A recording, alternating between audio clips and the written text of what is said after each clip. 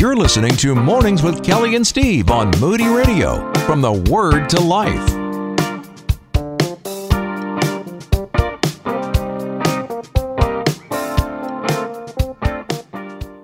And as we've been sharing with you all morning, we are going to be connecting with Cody Wilde. He's the Vice President of Correctional Programs for Prison Fellowship. Now, you may remember back in 2021, Moody Bible Institute and Prison Fellowship came together under Today in the Word to produce two different 120-day devotional series for men and for women. And so there's been a long-standing relationship between the Moody Bible Institute and Prison Fellowship, and they have been doing incredible work behind bars, ministering to those who need to know Christ.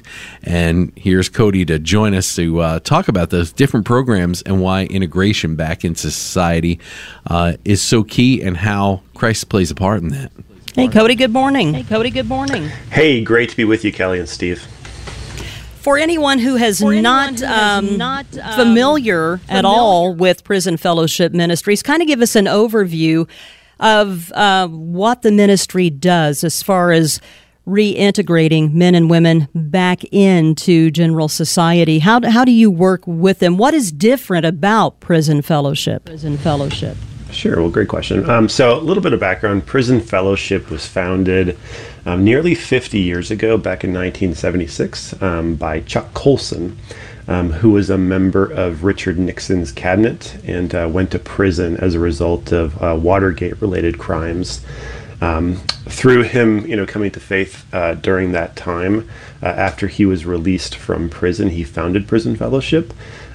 Really as a way to connect local churches with what was going on behind bars, and to really become a parachurch, to come alongside churches, to be God's plan for restoration of the world. And so we've had a long history of trying to discern and learn best practices of what works in prison, what works after prison, and how to really think about all of the different stakeholders in a state, from prisoners themselves, prison wardens, legislators, families, churches, and really viewing all of those individuals and groups as members of this ecosystem.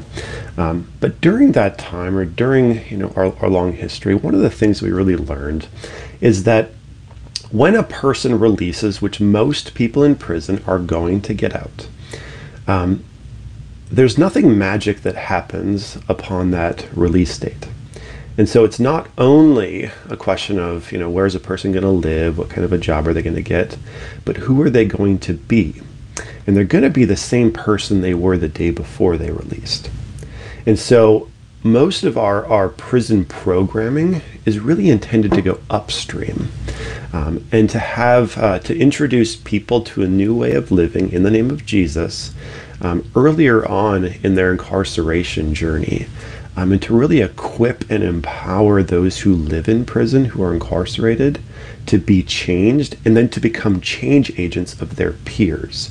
So it's not just a question of what am I going to do when I get released, but if I got 10 years left, how am I going to maximize those 10 years to not just be a person who doesn't be a problem or to commit crimes, but how do I actually become a part of the solution? And so we try to pair that with some of the work that we do with correctional leaders, correctional officers, wardens. We've got a program called the Warden Exchange that we really try to work with to create, to make prison a more restorative place. But then to your question around what happens after people leave and how do we prepare them for that, one of Prison Fellowship's largest programs, or actually our largest program, is one that many people are familiar with, called Angel Tree. And it's actually a Christmas program where men and women who are incarcerated can sign up to have a Christmas present delivered to their children. We work with local churches around the country. We're in partnership with thousands of them. And that church at Christmas time will deliver a present that they purchase on behalf of that mom or dad, with a note from mom or dad. And so the kid is able to maintain connection with the parent, but also it's a way of connecting those children and their caregivers with local churches. And so all of our strategy is really built around how do we get the church on the outside proximate to what's going on the inside, so that when individuals who are incarcerated are released, the church really becomes that resource. We do other things like criminal justice reform, public policy things to allow people a more restorative path upon release. We also work with post-release providers that offer things like housing and job training. But really, we view as the center of gravity of everything we do as being church-focused, and how does the church come alongside people in that journey. Well, Cody, one of the programs that I find so interesting that Prison Fellowship carries out is the Hope events, because it's very frequent that, what experience a prisoner has is that over time, family members will visit less. They will receive less mail over time, often leaving them to feel forgotten. And with, a sense of being forgotten comes along a lack of hope and hopelessness. But you hold these hope events. Tell me a little bit about what the hope event is and why they're so important inside of the prison. Yeah, great question. So a hope event is a yard event. It's an evangelistic event where the whole prison is invited to hear typically a speaker and some musicians. And that speaker is going to offer a message of hope, which includes a gospel presentation, as well as an invitation for people to be able to respond to the gospel. And so it's not only the message of hope, the words that are spoken, but also the presence of the individuals who come in and who embody hope. Not perfection, but people on a journey who have a hope in the risen Lord.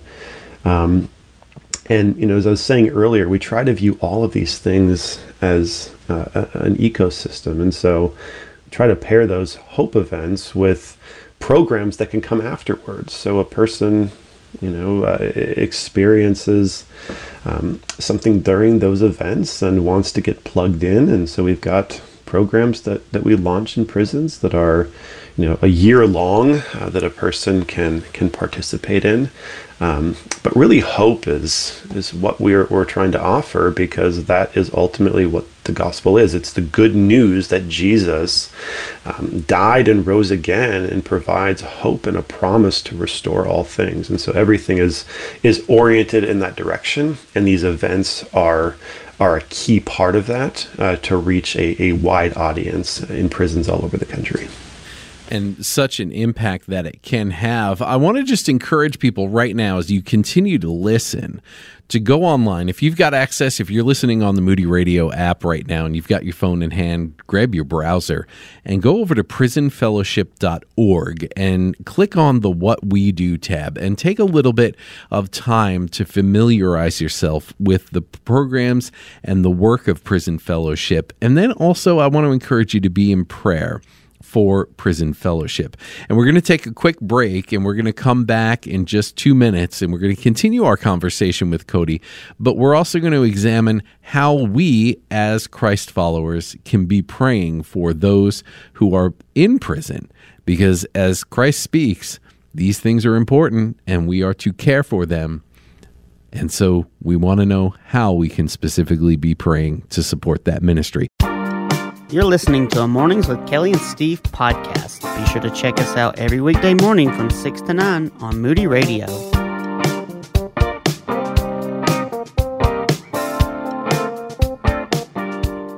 Well, Cody, before we went to break, one of the things that we were encouraging people to do was to go to prisonfellowship.org and familiarize themselves with the program and with the ministry and the effect that you have on those who are incarcerated and also those who are released. But I encourage people to really focus on praying for the ministry. And I'd love to get an understanding from you, because you have that firsthand account of ways that we as Christ followers can be praying for the organization. What direction should we be taking in our prayer life for Prison Fellowship? Yeah, thank you for the question. First and foremost, that Prison Fellowship at every single level, from, our board to our volunteers to the participants and everything in between, that we would first and foremost be people who are more in love with Jesus today than we were yesterday. We really believe that ministry is an overflow of the condition of our own hearts. So the Lord would not just protect us from attacks from the enemy, but would continue to fill us with His presence, and so that whether we're speaking at a hope event or having a conversation with a correctional leader or a legislator or a donor, that we would be people who overflow with the love and presence of Jesus. So that's number one, because if that isn't true, it's a no pass go. None of the other things matter. Then what I would say is, one of the key verses in Scripture that we go back to is from Hebrews 13:3. The author says to remember those in prison as though you yourself were in prison.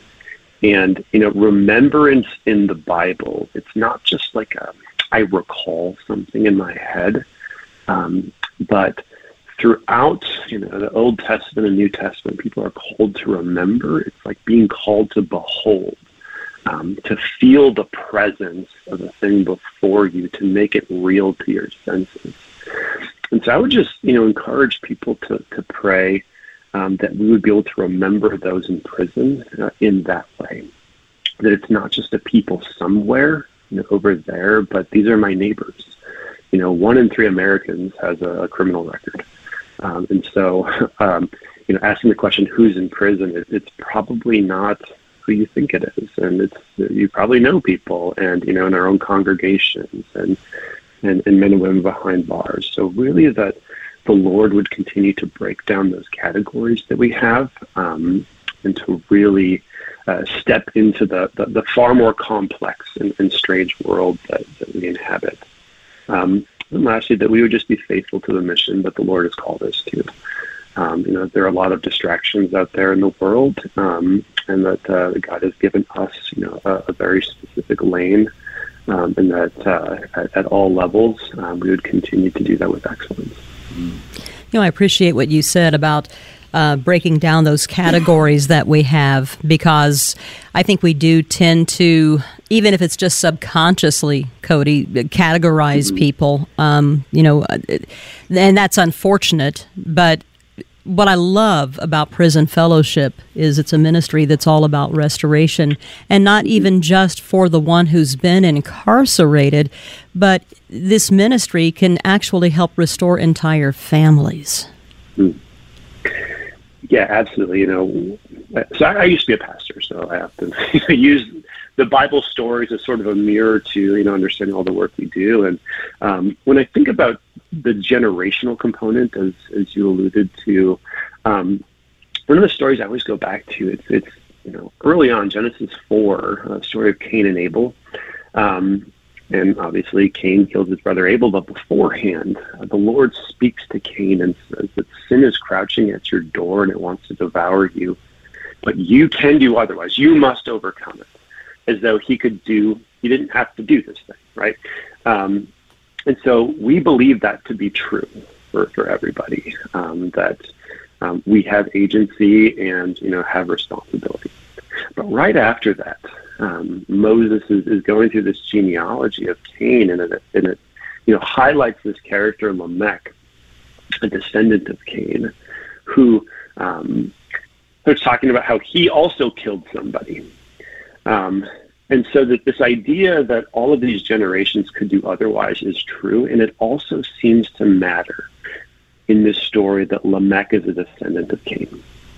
And so what we see is that often crime is a family and generational affair, that that a person, a child who has a parent incarcerated is far more likely to be incarcerated themselves as they grow up than somebody whose parents haven't been incarcerated. And so we think about this in generational terms, that, when a man or woman decides to change their life, that we think about what are the second, third, fourth, fifth effects of that over the course of generations, and we've seen entire family trees change as a result of that. And so, we want to come alongside people, as they are, but recognizing that there's this complex web of relationships, and the impact is far greater than, we may see in the moment. Yeah, because when a family when you're going through that process of restoring the one who's been incarcerated, and that spills over into their family, that spills over into the community. And I mean, everyone benefits, and it's just an amazing work. I think, as you just said, we have to go to the Bible to take a look at this, and we see straight in Matthew 25 as the king calls together the sheep and the goats, and he separates, and he states that I was without clothes, you gave me something to wear, and I was sick, you cared for me. When I was in prison, you visited me. Earlier, we talked a little bit about the feeling of hopelessness and how important it is to recall those who are incarcerated. Can you tell us a little bit about some of the afflictions, the troubles that you see individually in the prisoner themselves that's quite unique to what we experience in our communities? I'm more than sure that there has to be some pretty specific things that prisoners face that we do not in our daily living, that we can be aware of and be conscious of. And then maybe people are going to be moved in their heart to connect with prison fellowship, to actually step into, or even ministries like a Kairos or something that is doing work behind bars. What about those personal struggles that prisoners face? Yeah, I mean, there's the obvious things of, violence and just separation and, all of the things that you can imagine. But going back to this theme of remembrance, what people often experience is what the opposite of that. What it is to be forgotten, to truly be forgotten. And you concentrate, a bunch of people in a space that are forgotten. I think that that's one of the biggest struggles that people face, beyond some of the other, more obvious things. I think it was the writer Elie Wiesel who said that the opposite of love is not hate, but indifference. And so when you have an entire population of people that most on the outside don't even think about. It's not just that we're actively angry at people in prison. It's like, I heard about this crime, the person got arrested, I don't know where they went, what happened, I've moved on. And so that feeling of like, does anybody even know that I'm here? Does anybody care? Which is why Jesus' words about visiting, of saying, I behold you as a child of God, somebody with a sacred story, and somebody that is deeply loved by the King of the universe, who knows your name and has a plan and a purpose for you. Like that, the words of Christ cut through all of those things that people feel. And I would say it's at that deepest level. And so I think that that's one of the biggest things that people in prison face that may not be as obvious, or that you don't see in the movies. Well, I hadn't even really thought of that in those terms. Cody, you mentioned early on in the conversation, a ministry that so many of us are familiar with, the Angel Tree Ministry, but and we, our church participates in that. So many churches obviously participate in that. But what are some other things, in addition to prayer, of course, that are practical ways that the church can help prison fellowship in their ministry to those who are incarcerated? How can we help the families in really, truly meaningful ways? Yeah, I'd say, first of all, we're really trying to view Angel Tree as a year-long thing. So one of our catch lines with Angel Tree is it starts with a gift. That's really the entry point of connecting local families and local churches. But if a person goes to our website, they'll find other avenues in which we can come alongside those children and those families throughout the year, including, sending kids to summer camp, Bible camp. But it's really looking at, what are the resources that are in a church? It's a community of people who are on mission together, who love each other in their imperfections. I mean, this is really, I think, the Lord's vision for the church. And when a person who has experienced either directly incarceration or the effects of it, through a family member, I think, there are some practical things that, we can walk alongside people in those shoes. But I'd say at the end of the day, person just wants to be a person in the church and to be integrated into the life of the church. And so when do I cease to be formerly incarcerated, or when do I cease to be somebody whose parent is in prison, but I'm just Bill or Susie, who's a broken person on a journey with other broken people on that same journey toward Jesus. And so we have other, options of things we can do during, April, which is our second chance month, to raise awareness of some of the legal barriers that the folks have. If there's a church that's within proximity of a prison, finding ways to get involved. We have, prison programs all over the country. So there are a number of ways, but I really think that Angel Tree for a congregation really becomes that starting point to be asking the question, okay, we want to care for these children. So do we care about what these children care about, which is mom or dad? And so we really start to enter into this journey of exploring this world that many people may not be as familiar with. Yeah. Well, we would be remiss as we bring this to a close, Cody. As you said, you gave it up. You're a pastor. So we'd be remiss if we didn't ask if you would close this up in prayer so that we can model that in our own prayer life for Prison Fellowship. Would you lead us in that?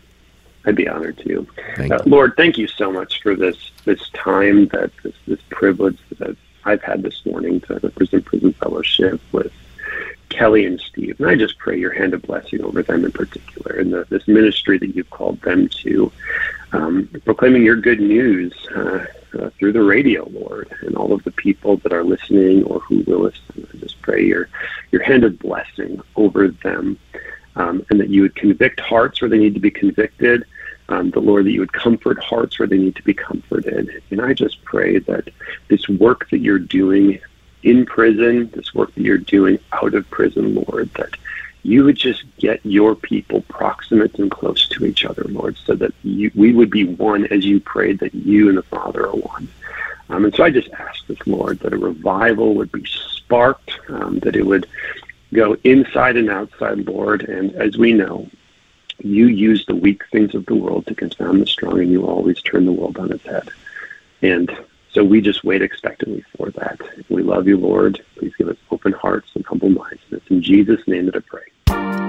You're listening to Mornings with Kelly and Steve on Moody Radio, from the Word to Life.